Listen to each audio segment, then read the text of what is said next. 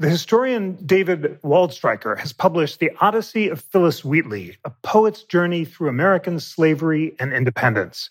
It's a superb new biography offering the fullest account to date of Phillis Wheatley's life and works.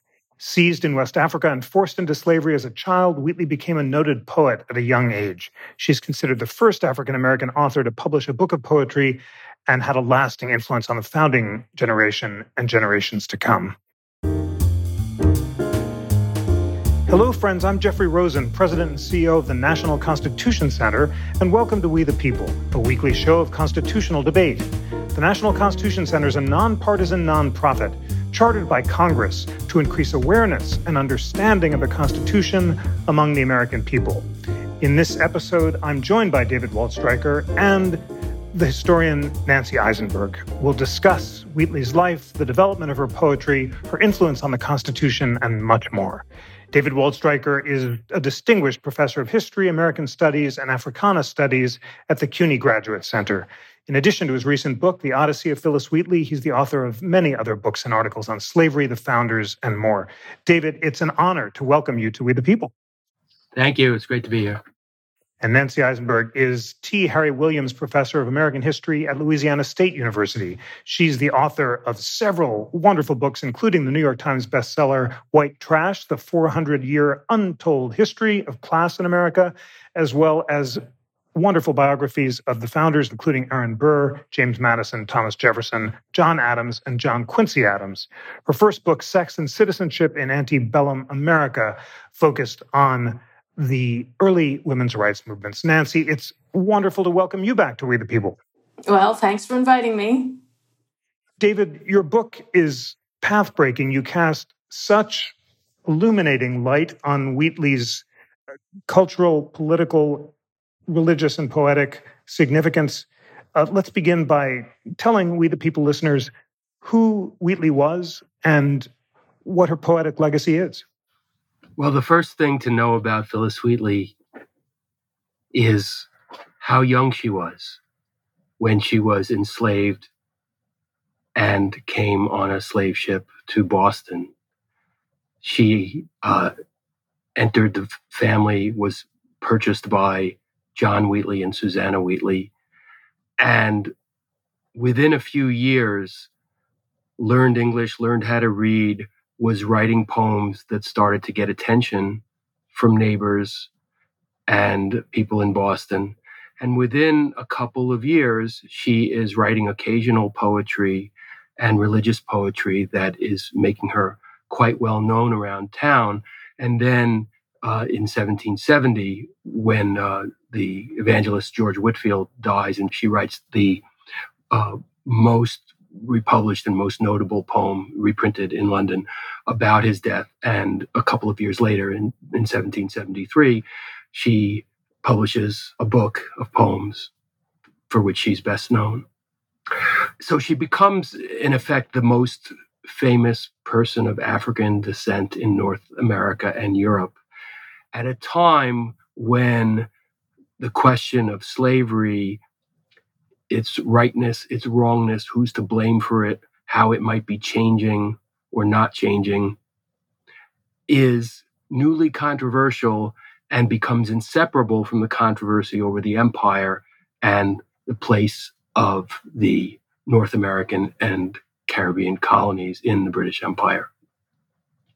So she really is a poet of the age of revolution and helps make the issues of slavery and the issues of liberty inseparable and mutually reinforcing in many different ways that I explore in tracking her life from the 1760s to her untimely death in 1784. You explore them so powerfully, and you show how the debates about liberty and slavery, that trope that was invoked by the colonists to rebel against Britain, cut in very complicated ways. There were anti-slavery arguments for and against among both loyalists and Whigs, and the politics were constantly shifting in ways that were reflected in Wheatley's poetry. Nancy Eisenberg, maybe introduce us to that debate about liberty and slavery. It was indeed the slogan of the revolution. How did the colonists deal with the hypocrisy of the fact that many of them were enslavers at the same time that they were demanding liberty from Britain? Well, I think that what we forget is that the idea of liberty and slavery was a kind of rhetorical convention. But it, of course, took English critics to point out that, as they said, the slavers were yelping about their liberty at the same time that they were enslaving men and women and children. And that's the other thing that I think is kind of really striking about David's book is he's writing about childhood, which is something we kind of skip over in biographies.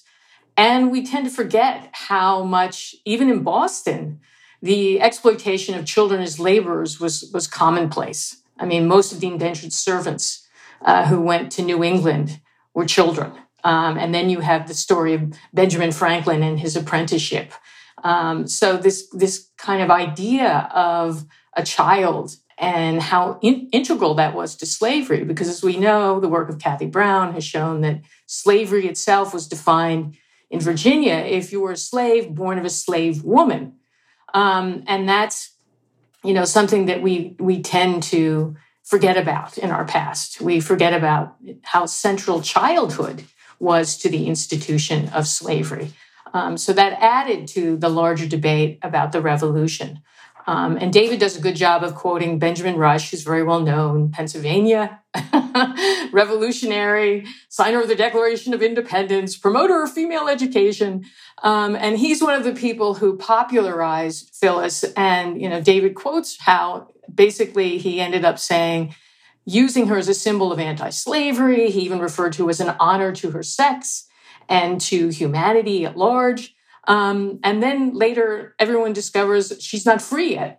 And that's another thing that David kind of highlights that I think is really striking, because I think not only is it central to the revolution, but I was thinking after rereading David's book recently, I kept thinking about how, American and genius is not acknowledged until the English crown you.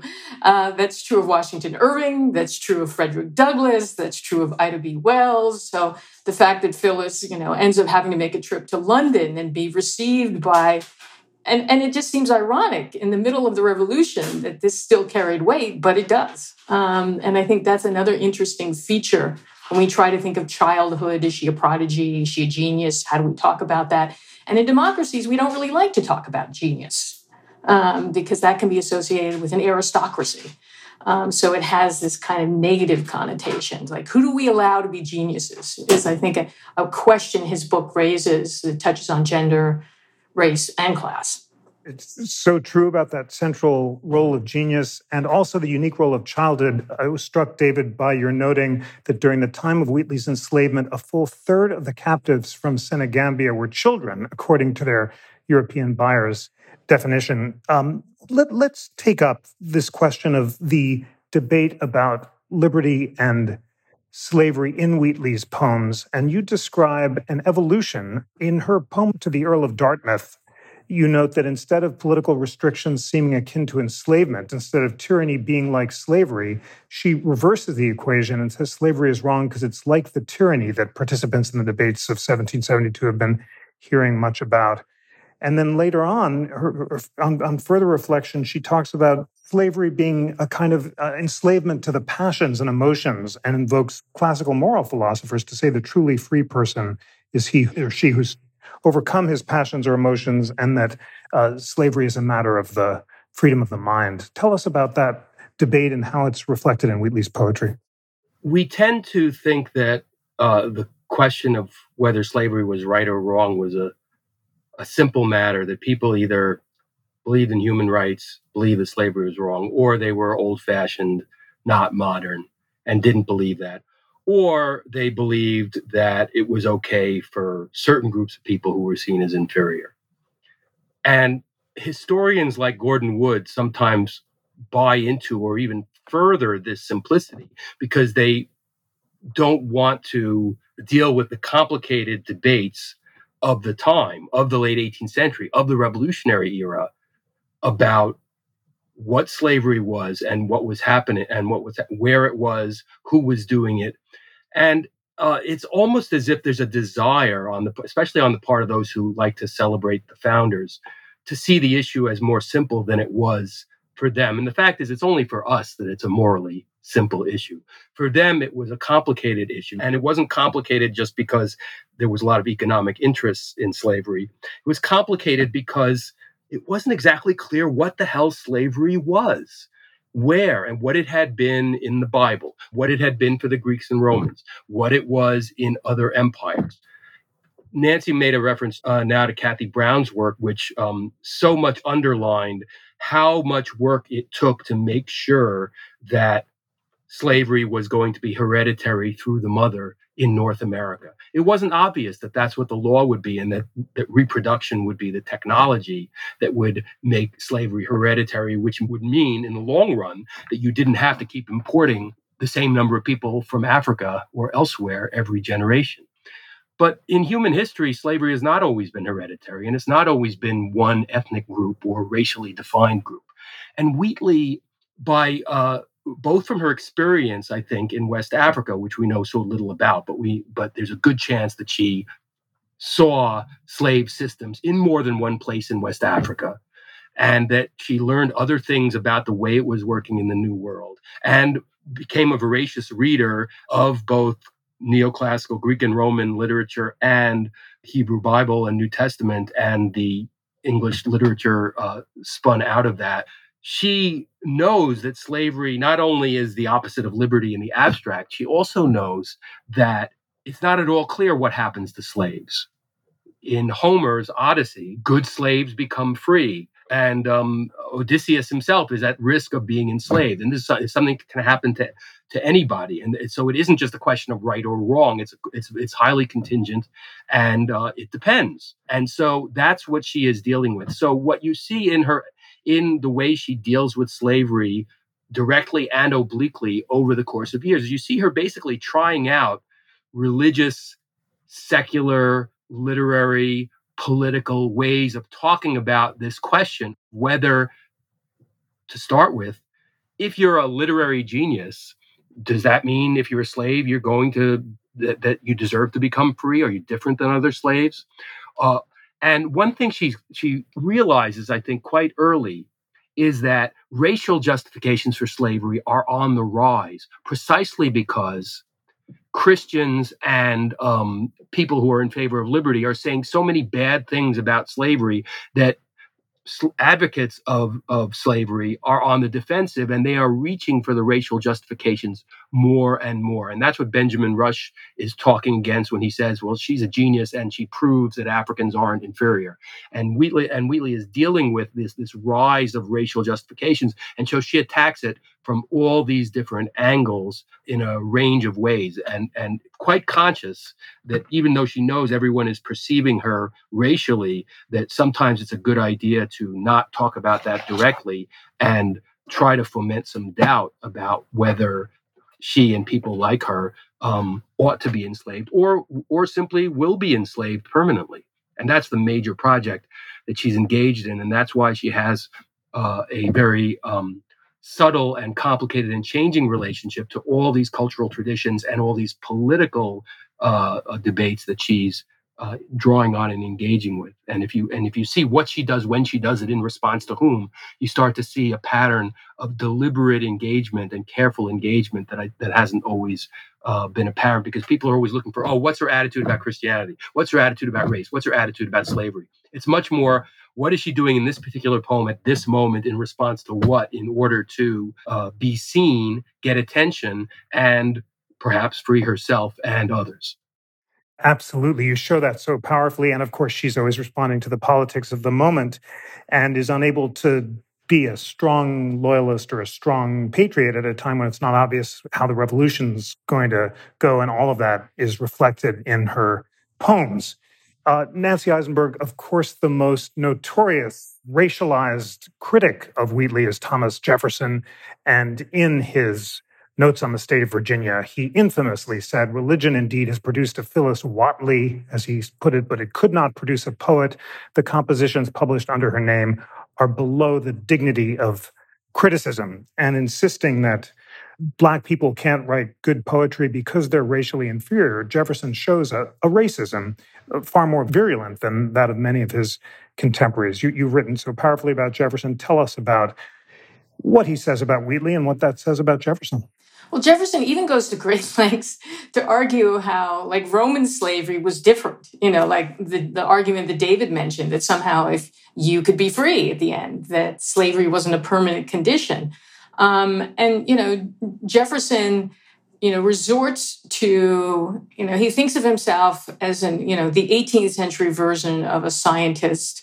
His theories, predate, but very much are similar to the kind of, sociobiology and the racist theories that become even more prevalent in the 19th century about kind of measuring basic traits and sort of giving them race-specific meaning. So from Jefferson's point of view, even though he does strange things, like he imagined he could, have his slaves learn how to be farmers on their own by having them, live side by side, imported German immigrants, as if they were going to teach them how to be independent and free. Jefferson's theories are, if you, look at the notes on the state of Virginia, he too, it's like what David is saying, he's trying to kind of rationalize certain things, work out certain things, borrowing from certain prevalent theories. I mean, he bends over backwards to try to prove that the New World wasn't inferior, because the Old World assumed that our environment produced small animals and Native Americans were inferior, and then he had to bend over backwards to prove that that wasn't true. But he really is in the foreground of laying forth these arguments in defense of race. And I actually believe he's dismissive of Phillis Wheatley also because she's a woman. It's the combination there, because he has no real respect for, women's intellect. And he sort of was suspicious of that as well. And I think that's the thing, if we get back to the law, one of the big issues in the room is that under, Blackstone's common law was the idea that in the household, there's a very clear hierarchy between masters and servants, husbands and wives, parents and children. This was the social order that would be preserved. And we as Americans adopt everything about the common law. So there's that need for stability and order. This is where conservatives' theory always is rested in. And I think another interesting thing about David's book is, the way in which the revolution brought forward, he has Phillis Wheatley's important line of her poetry, sometimes by simile, a victory is won. And there's all these metaphors about taking down the monarchy, challenging the family metaphors. But at the end, which family metaphors do we want to maintain? And this is something that I think also raises questions. I mean, her identity is about race, it's about servitude, it's about slavery, it's about gender. And I think as David's right, I mean, these ideas are in the air and she's aware of these things and she is kind of negotiating and trying to engage in these larger debates. And that's, I think that David's earlier point is really important, is that we have to kind of understand people in the past in real time and not assume that their ideas are set in stone, from the moment they speak, from their first treatise. And that's kind of what's interesting about reading of her development, her change, the way her arguments respond to, what's going on at the moment. And that means you have to appreciate that 18th century people are not always like us, and they talk in a different way and they think in a different way. And I think that's kind of what's, fascinating, particularly when David spends a great deal of time looking at her words, the importance of words, like the word sable. Why does she use that word? I mean, it's really, I think it's certainly something important to poetry because they think about words. But I think that, trying to figure out the words you choose It's very much thinking about your audience and how you engage, get your audience to pay attention and listen to you when you're talking about something controversial, which is what she was doing. You're so right about how David brings out her meticulous choice of words and how often she's writing in a coded way based on the audiences and messages that she's able to express. David, we've talked about how Rush hailed her as a genius and Jefferson, in a racist way, dismissed her as inferior. You also talk about the general skepticism that she needed to overcome.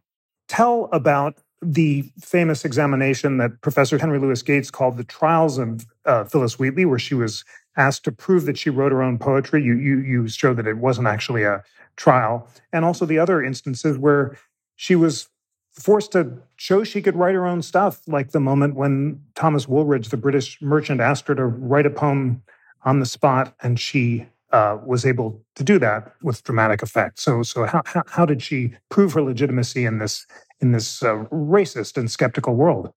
So probably the scene or the thing that many people find most vivid about Wheatley's life, and Henry Louis Gates made it the beginning of his Jefferson lecture at the Library of Congress, which became his little book, The Trials of Phillis Wheatley, where trials is a metaphor for what she experienced under white scrutiny as an artist, and then later on at the hands of African-American literary critics and artists, especially in the 20th century, some of whom felt that she wasn't radical or race conscious enough.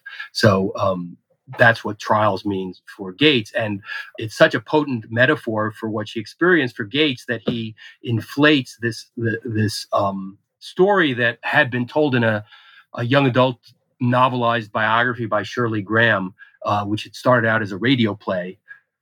This story that she told, where all the dignitaries of Boston meet to decide whether or not Phillis Wheatley has actually written the poems that she says she has, and that the Wheatleys say she has, and so they grill her. They put her under an examination, and Gates makes it sound like it's really like a PhD oral examination. He actually uses that makes that actual comparison, which is hilarious to us academics, that he would project in that manner. But so it's really literary license. That never happened. Why do we know it didn't happen? Well, not only is there no proof that these guys who later signed this attestation that appears at the beginning of her book that she actually wrote the poems. Not only is there no proof that they actually gathered in a room, but she knew most of them. She had written poems about members of their family. They're signing a piece of paper that can travel to England to prove that she wrote the poems before she goes to England to get the poems published. So it's not an actual event. What it is it's a publishing strategy. It's basically promotional material that they have signed.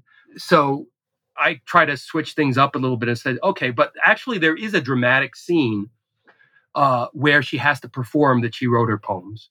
But it's something that happens earlier and sets the stage for her to go to England. And that is when Thomas Woolridge, who is a merchant and a colonial official in West Florida, who's traveling around, and he goes to see Wheatley, and he later writes a letter to his patron, Lord Dartmouth, says, I went to see this young woman who's so amazing, and I asked her to write a poem. She said, come back the next morning. And she gives me this poem that's to Lord Dartmouth. I argue that actually she probably was working on this poem already, because she knows very well that Lord Dartmouth has just been reappointed to be Secretary of State for the Colonies. He's a major British politician who's just come back into power. He's known as being relatively friendly to the colonists at a time when the controversies over taxes are heating up once again. And he's also well known for being a pious Methodist and religious. So she's written celebratory poems about political figures to the king, thanking him for in the repeal of the Stamp Act. She's all primed. She probably knows all about Lord Dartmouth. People in Boston are talking about, oh, this is great. Lord Dartmouth's on our side. She's ready to do this. She's been trying to set herself up to get her poems published. And when somebody comes along who's bragging about his relationship to Lord Dartmouth, she's ready for him. So it's actually not a story about her the story of her performances in Boston are not just about her under the white gaze or being put under this extreme stress. It's also about her seizing opportunities and projecting herself into a space where she's in conversation with colonial officials. And what could be more being part of the American Revolution than getting the attention of Lord Dartmouth and then having an audience with him? She's not just famous, she's famous in a way as a colonial and talking to people who actually have power over the colonists and who are making decisions about these issues that may have implications for the future of slavery, such as, can the colonies make their own laws about slavery, which Lord Mansfield in the Somerset case had just called into question.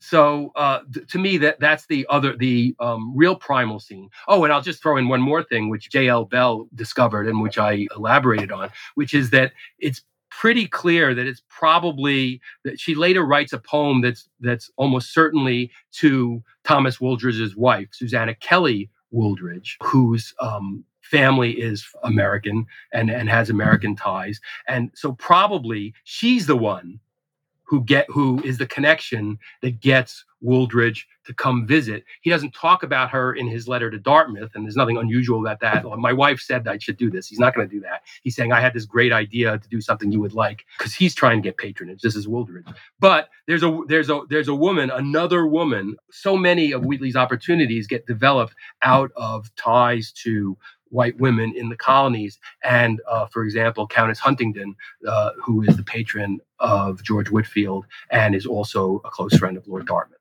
So making opportunities out of relationships with women in Boston and elsewhere is central to her story. And that can easily be erased when we stress how it ends up with her in the company of powerful men like Jefferson and Washington and Lord Dartmouth and Benjamin Franklin. Just amazing scenes that you reconstruct, all these opportunities from women, many of whom are called Susanna, as you describe, and just a riveting description of seizing the moment. It's almost like Hamilton writing his famous letter on the hurricane. She had her poem to Dartmouth in her back pocket and was able to produce it on demand, and it made her name.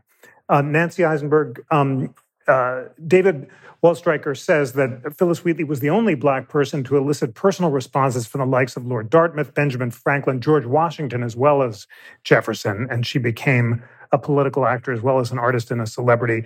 George Washington was far more respectful in his reception of Phillis Wheatley and paid tribute to her genius, although he timed his responses, David says, for the moment that was most likely to enlist the loyalty of Black troops.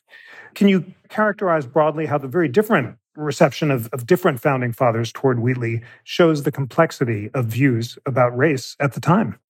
Yeah, I think one of the things that David is very sensitive to is the idea of timing and the consciousness of the public audience that you're trying to reach, and the awareness of, I mean, we have this fantasy about the founders, as being geniuses, and, every other day they have something brilliant to say.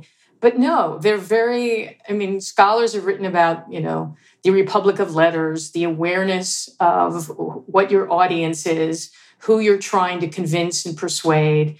We know very well that Jefferson wrote every letter. This is something that Andrew Burstein has written about. Every letter was written so it would be received by the individual he's writing to in a favorable fashion. So they are deeply aware of their audience and deeply aware. And this is what Washington is known as his mastery for, is cultivating his image.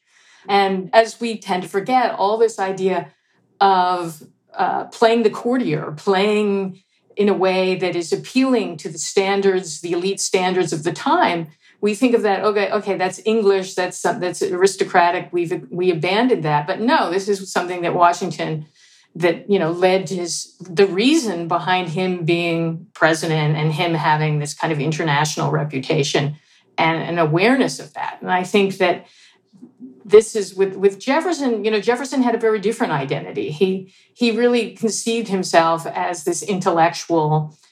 He wasn't very good speaking off the cuff, and he liked to kind of write careful treatises and arguments. He is the supreme letter writer. But I think that what David's showing us is that meaning is created. And that the founders are not these spontaneous individuals. They are very, even because we think of it as being a kind of more kind of primitive environment in the 18th century. But some of these ideas are very similar today. I mean, because one of the things I think is so fascinating about Phillis Wheatley is the whole culture of celebrity. Now, we think of that as a very modern phenomena, but it is not. The idea of the artist, and every artist needs a patron. You can't kind of operate in this world. And this is something that even Jefferson understood. He took young men under his wing, like James Monroe, William Wirt, cultivated and opened doors for them. And as David's written about Benjamin Franklin, when he was on his rise, we think, oh, the self-made man, he did it all on his own. No, he's on the search for patrons. So no one can act completely independent. And I think that the way Phillis Wheatley cultivates powerful women, and David is adding that to the debate, the way in which these personal networks, family networks, kinship, and in Boston, they're obsessed with that, by the way. But the importance of connection as a means for creating the moment, creating the timing of when you can be seen as, a publicly important figure.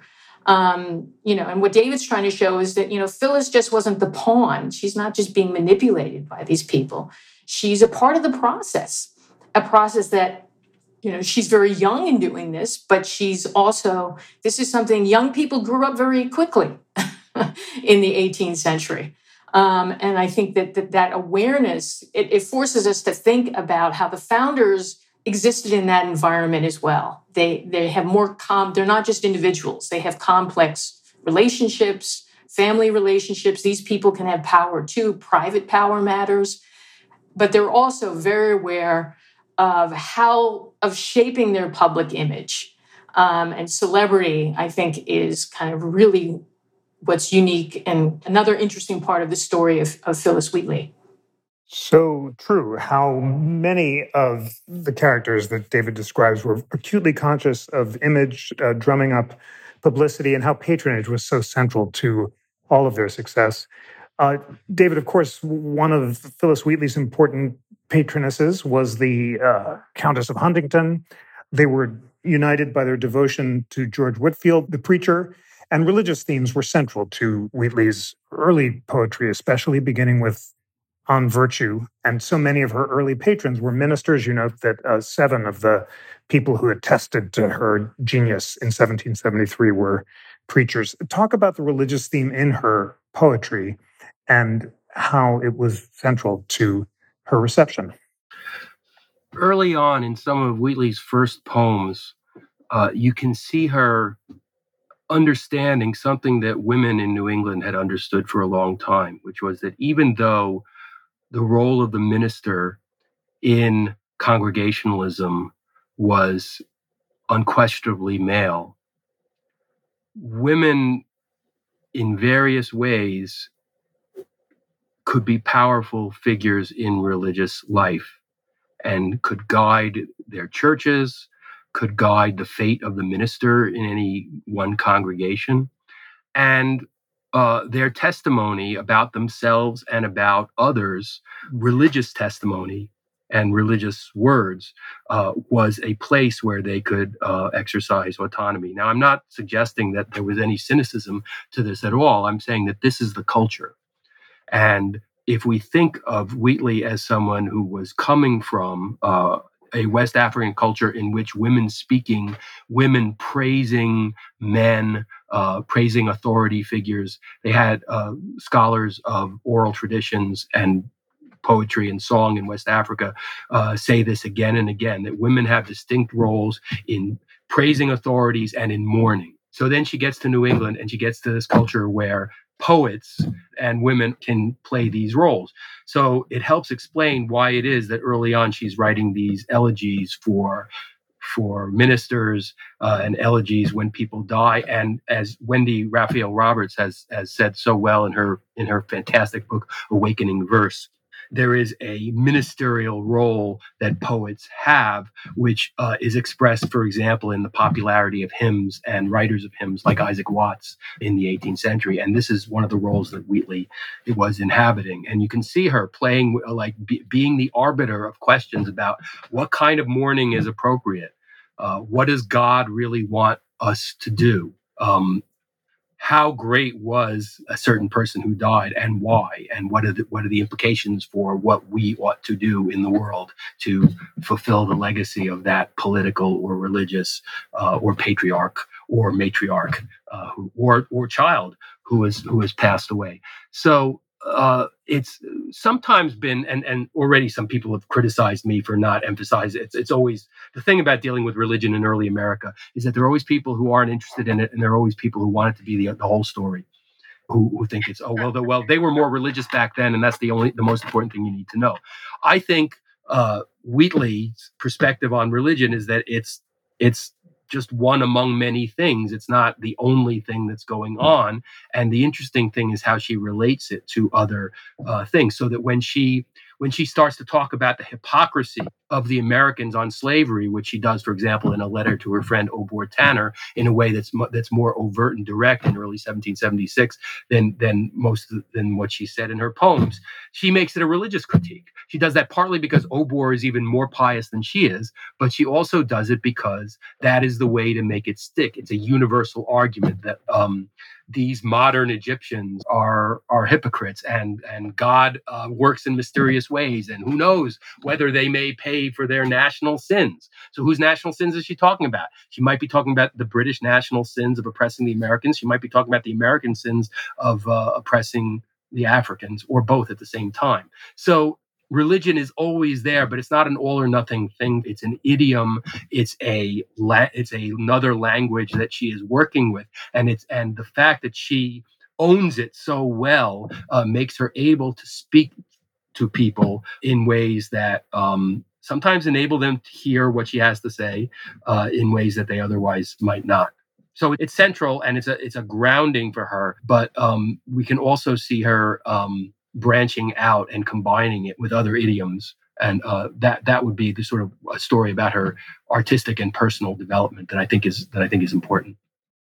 The power of your book shows those different strains: the religious strain, the anti-slavery strain, and the neoclassical strain is all parts of her legacy. And you note that letter to Obor Tanner that you mentioned, where she so explicitly denounces slavery as a violation of natural rights, hadn't been discovered until the late 20th century, which is one reason, as you note, that African-American critics in the early 20th century described her as insufficiently race conscious and said she had too much distance from the reality of slavery and the experience of most people. And even W.E.B. Du Bois found her verse trite and halting, although he changed his mind, as you note, by 1941. Nancy Eisenberg, just describe the shifting reception of Phillis Wheatley and the fact that for much of the 20th century until recently, she was insufficiently appreciated by African Americans as well as by white critics for that reason. Yeah, I think one of the problems that modern America has is with neoclassicalism. We're not well versed in Pope's poetry and that whole tradition. And part of it is this idea I mentioned before about the kind of the taint of elitism, the fact that getting into college was only for young boys and you had to know Latin and Greek, and that whole this is the thing that Thomas Jefferson and John Adams loved, writing about their knowledge of Greek. But it does seem very unnatural to us to read neoclassical poetry. But it's a really misunderstanding of the 18th century, because it's not like, I think we associate it with like cold statues, something that's so formalism. It's formalism. And we like to think of poetry today as something natural and spontaneous and closer to the heart.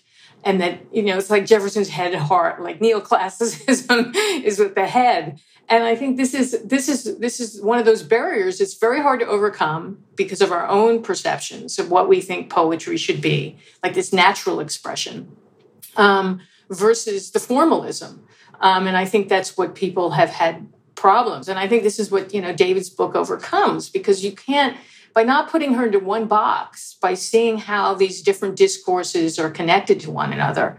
And that poetry, I think it's even recovering the poetic voice. Poetry is something, when I was rereading your book, I kept thinking about, today, a lot of our most famous modern poets aren't writing poetry, they're writing music lyrics.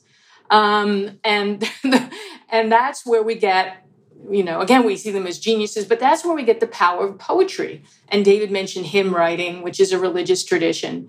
But if we think about poetry, it is something that has this long tradition in different cultures, the importance of music, the importance of rhyming verses.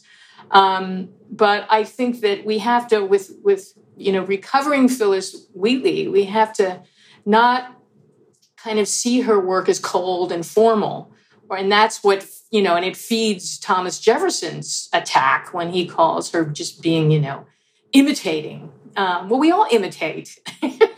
It's like nobody's purely original. You don't kind of you're not like Venus, where you just kind of emerge and somehow you're original and everything you say is new. But it's about the combination, the more interesting combinations. And that's where I think, David's book is really, recovering that tradition. One of the things he mentioned in his book that I thought was so interesting is, the sculptor Edmonia Lewis, who did this statue of Phillis Wheatley for the Chicago World's Fair, and it was part of the Women's Building. And her background is also really fascinating because she was Native American as well as being African American. But she was also very conscious of her image. She claimed that she grew up in the wilds and kind of flaunted this natural, unique, and it was all made up because she excelled in school and kind of, had all the traditional successes. And her brother made a fortune in the gold rush, and she had wealth and privilege. But it's, again, that tension where, this is my critique of America. Americans often want the myth. The overblown, the image that suits our needs at the moment, rather than trying to really figure out that most people, when we go back into history, have complicated lives, and they, are interesting when you kind of accept the complexity instead of kind of trying to stick them into one box. And I think part of the reason for the 20th century is that when you have a symbol, you're trying to kind of, it's a political agenda to have a symbol, someone who represents your movement. And, symbols change. And what people want out of symbols is not necessarily always what reflects the historical record. And that's where we kind of need to return and appreciate the historical context and not lose sight of that in the case of Phillis Wheatley. And I think that's what David's book allows us to do. He does indeed so powerfully. David, talk about her legacy as a neoclassical poet, which is so central. And I'll share, if I may, my new book, which will be out next year, is On the Pursuit of Happiness, How Classical Writers on Virtue Influenced So Many of the Founders and Defined America. And I was so struck by how many of them would read these classical writers on virtue, Seneca and Epictetus and Aurelius, and write sonnets of virtue. Hamilton, John Quincy Adams, Mercy Otis Warren are among the founders who, like Phillis Wheatley, wrote classical sonnets of virtue after reading this literature. Oddly, I found myself doing the same thing, and before I knew that they had done this, I sort of summed up the wisdom in little sonnets as well. So there's something about the literature that lends itself to this form, but it's central to Wheatley's legacy. Tell us about her significance as a neoclassical poet. There are two things that aren't really sufficiently appreciated about poetry and neoclassical poetry in the 18th century, and that help explain why she did what she did the way she did it. One is that poetry is popular culture. It's almost as if you take all the popular music that we take for granted is at the center of popular culture today, move it over into print, move it over into what we consider poetry and no longer read or find too formal because we prefer free verse now because we find it more expressive and easier to write and easier to read. Move all that rhyming stuff that we still like. And, I can't tell you how many people in my lifetime, because I've always been interested in this question as a one-time aspiring college poet, and my mother wrote poetry and my mother wrote poetry that rhymed. And, people would say, oh, I hate that rhyming stuff that I had to memorize in school. The very same people love pop music. Right. And they don't look down on the musicians who write songs that rhyme. They think it's catchy. They like it better, right? So these things split, but they weren't split in the 18th century. Poetry was popular culture. It was newsy. It was occasional, but it was also religious. And it was also the highest art. And this is where the Greek and Romans come in with their aesthetic theories and with their the best that has been thought and said, passed down all these years. And maybe to really appreciate it, you have to learn Greek and Roman, but you don't, because it's all been translated. And it's not just been translated in prose, it's been translated by the best English poets trying to do English equivalents. That's what Alexander Pope is about. That's what makes him a bestseller and famous and kind of a rock star, is these English verse versions of the Odyssey and the Iliad. So it doesn't matter whether Phillis Wheatley knew Greek or Latin. In fact, it's better that she didn't, because it's really the translations that she's riffing on and modeling herself on. So when I started to realize this, and I started to try to read everything that she would have read and known about to try to get at what she was doing, at a certain point, and so Phillis Wheatley gave me the classical education I never had, even though I was an English major in college. At a certain point in listening to books on tape of the Iliad and especially the Odyssey, I realized, wait a minute, slavery is all over this literature. They talk about it all the time, and especially the traffic in women. So if Phillis Wheatley has an experience as a trafficked person, and nobody wants to hear about her experience and her sorrows and the loss of her parents and what horrors she may have seen before and after the voyage at the bottom of a ship, or more likely not at the bottom of a ship because women and children were let on deck. But in any case, how can she get at a world with slaves and enslaved women and voyages? This literature is not foreign to her. It actually is talking about things. This Mediterranean world is like her Atlantic world. It's analogous. So she wouldn't have been repelled from it. It's foreign. It's too elite. She would have been drawn to it. And I think that the way that she incorporates it and is able to show off her knowledge and understanding of it and riff on it really needs to be seen in that light, that she could use this stuff to talk about things that she couldn't talk about directly. And I think that has to be the starting point, just as much as her conversion to Christianity and her discovery of forms like the elegy and talking to and about ministers. So that's how I see the importance of neoclassical poetry, and which are basically like, you can't even separate the neoclassical from poetry for people in the 18th century. And so back to reference what Nancy said earlier about words, it's very interesting that we're so concerned with what the word choices of the founding fathers were in their legal and philosophical writings that explain their attitudes and their political thought and the Constitution that we have to follow to the letter. But it's very interesting that the grounding, the figuring out of how to use words that so many of these men do was shaped by their interactions with this poetry. So that when we talk about the founders and the classics, I think you're exactly right. Seneca, of course, fine. Aristotle, Plato, all the historians, Livy for John Adams, all those things, but also the poets. And that's part of why Wheatley was so threatening to Jefferson, because I think he recognizes, like, oh wow, she's really there. She's really there. I can't just brush this off. So I'll say she's a religious poet, so I don't have to admit that she's a classical one.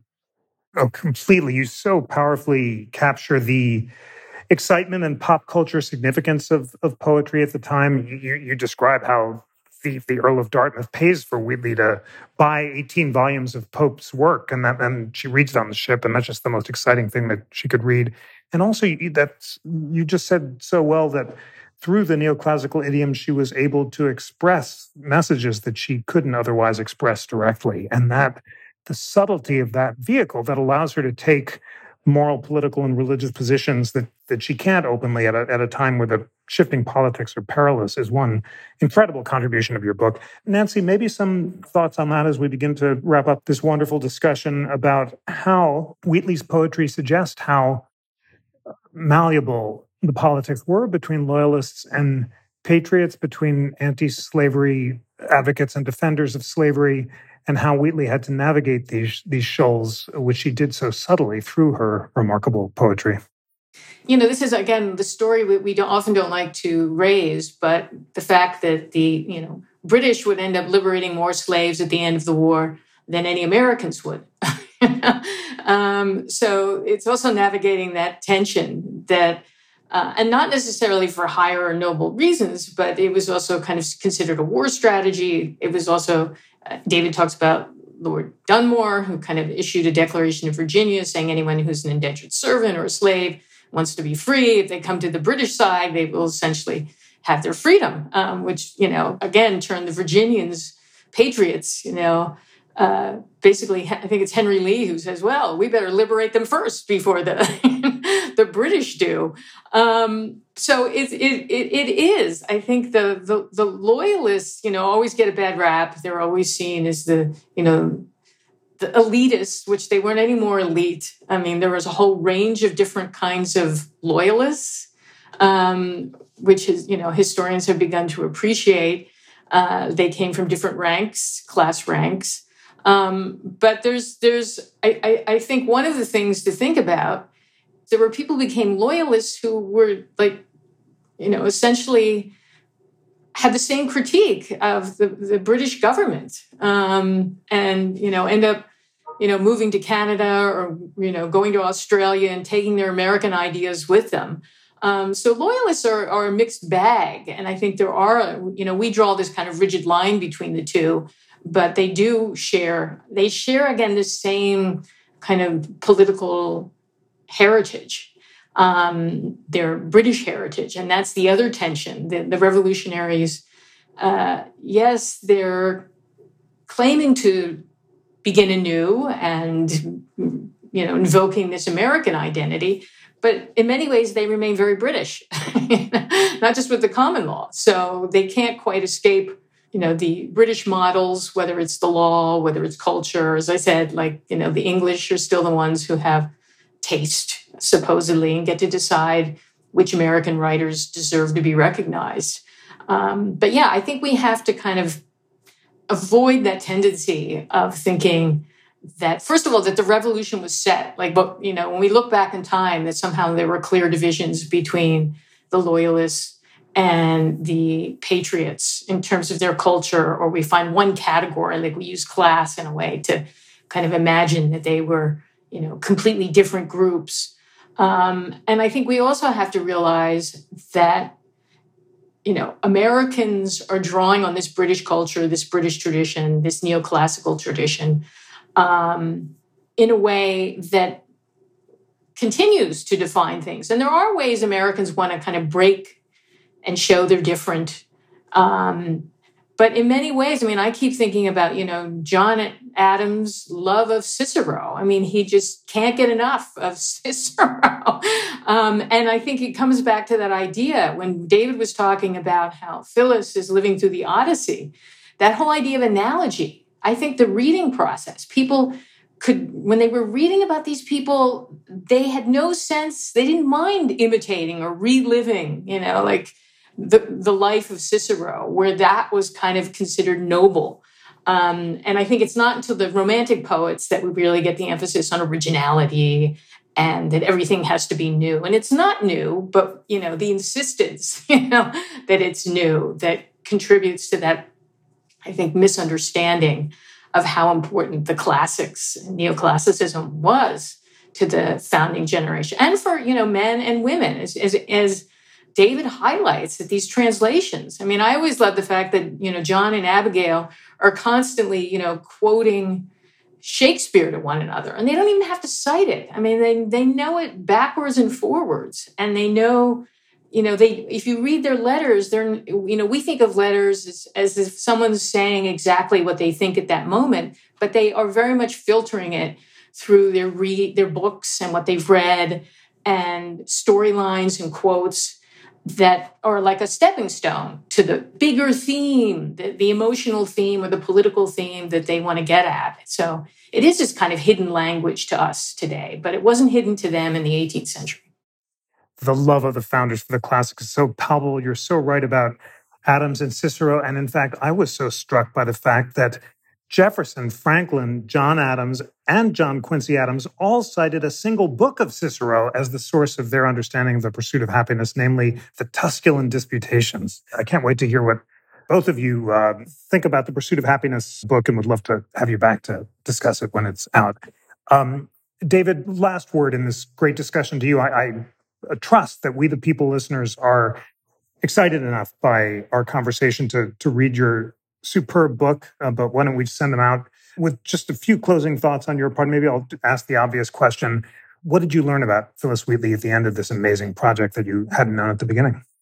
Oh, so much. I think I'll emphasize something that touches on the last question about the loyalists and about the revolutionary conflict, which is that Wheatley is, for all her singularity and distinctiveness as a celebrity and as a famous enslaved person, she is actually typical in many ways of the Black experience of the American Revolution, in the way that she hedges her bets, keeps lines of communication open with Tories and patriots, with people on the other side of the water and people in Boston.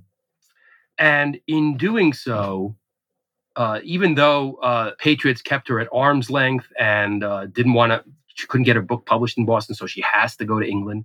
But out of that back and forth and that dance she has with Franklin and Washington, who neither quite want to embrace her but can't be seen publicly to be dissing her either, because she's already famous and she's in their spheres. So they engage her, but kind of hedge their bets about what she means, and so that they don't have to have it mean something about the future of slavery.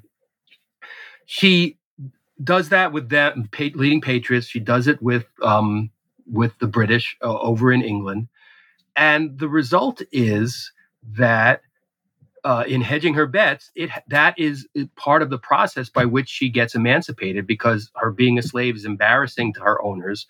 Her friends in England throw it in the faces of Benjamin Rush is surprised to find out that she's still enslaved. And it's ambiguous exactly how it happens, and I think she keeps it quiet. And she says different things about it to different people, precisely because she's playing different people against each other, and the result is she becomes free. But like a lot of African Americans who become free as a result of the war, or as a result of how some people are starting to think slavery is wrong, or as a result of their own efforts to find a way to become free, whether running away or negotiating or getting liberated by British forces, what that means for the future is unclear. She doesn't know what's going to happen, what the results are going to be. In her case, she's one of many for whom freedom turns out to be the loss of patronage and very difficult to establish a life in freedom. We don't know whether her young death has more to do with what seems to have been a chronic illness, which there are earlier references to, or the fact that her husband was in debtor's prison and that she had several young children, and the economy is in a shambles in Boston in 1783 and 84. And all these probably are all factors in what happened to her. But I try to leave it as open as I can because I don't have a clear answer of whether we should see the end of her life. How important is the fact that she comes to a tragic end? Is she just another early romantic poet who dies in a garret because there are no careers for poets? poetry is popular, but that doesn't mean that like there are going to be royalties for her, even if she's famous. But she's not the only one. She's actually typical in that regard too. So she's actually, even though she's very unusual, she's a great example of the open-endedness of the American Revolution, the way it's going in both anti-slavery and pro-slavery directions, and that has a tremendous impact on all African Americans in that time. And it's also maybe a useful way for us to, given the debate we now have on whether the revolution itself was pro-slavery or anti-slavery or liberatory or more of a colonizing and racist juggernaut. Maybe the open-endedness and the way that things are going in multiple directions at the same time that we see with her maybe provide us a way out of what is maybe becoming a stale or too stark debate between everything being good or everything being bad in how we think about the founding. The open-endedness is indeed a liberation from those stale categories, and that is one of the many contributions of your path-breaking book, The Odyssey of Phillis Wheatley. Thank you so much, David Waldstreicher, for joining us. Thank you, Nancy Eisenberg, for being such a great interlocutor. And thanks to We the People listeners for tuning in. Please check out David's book. It's marvelous. David, Nancy, thank you so much. Thank you. Thank you.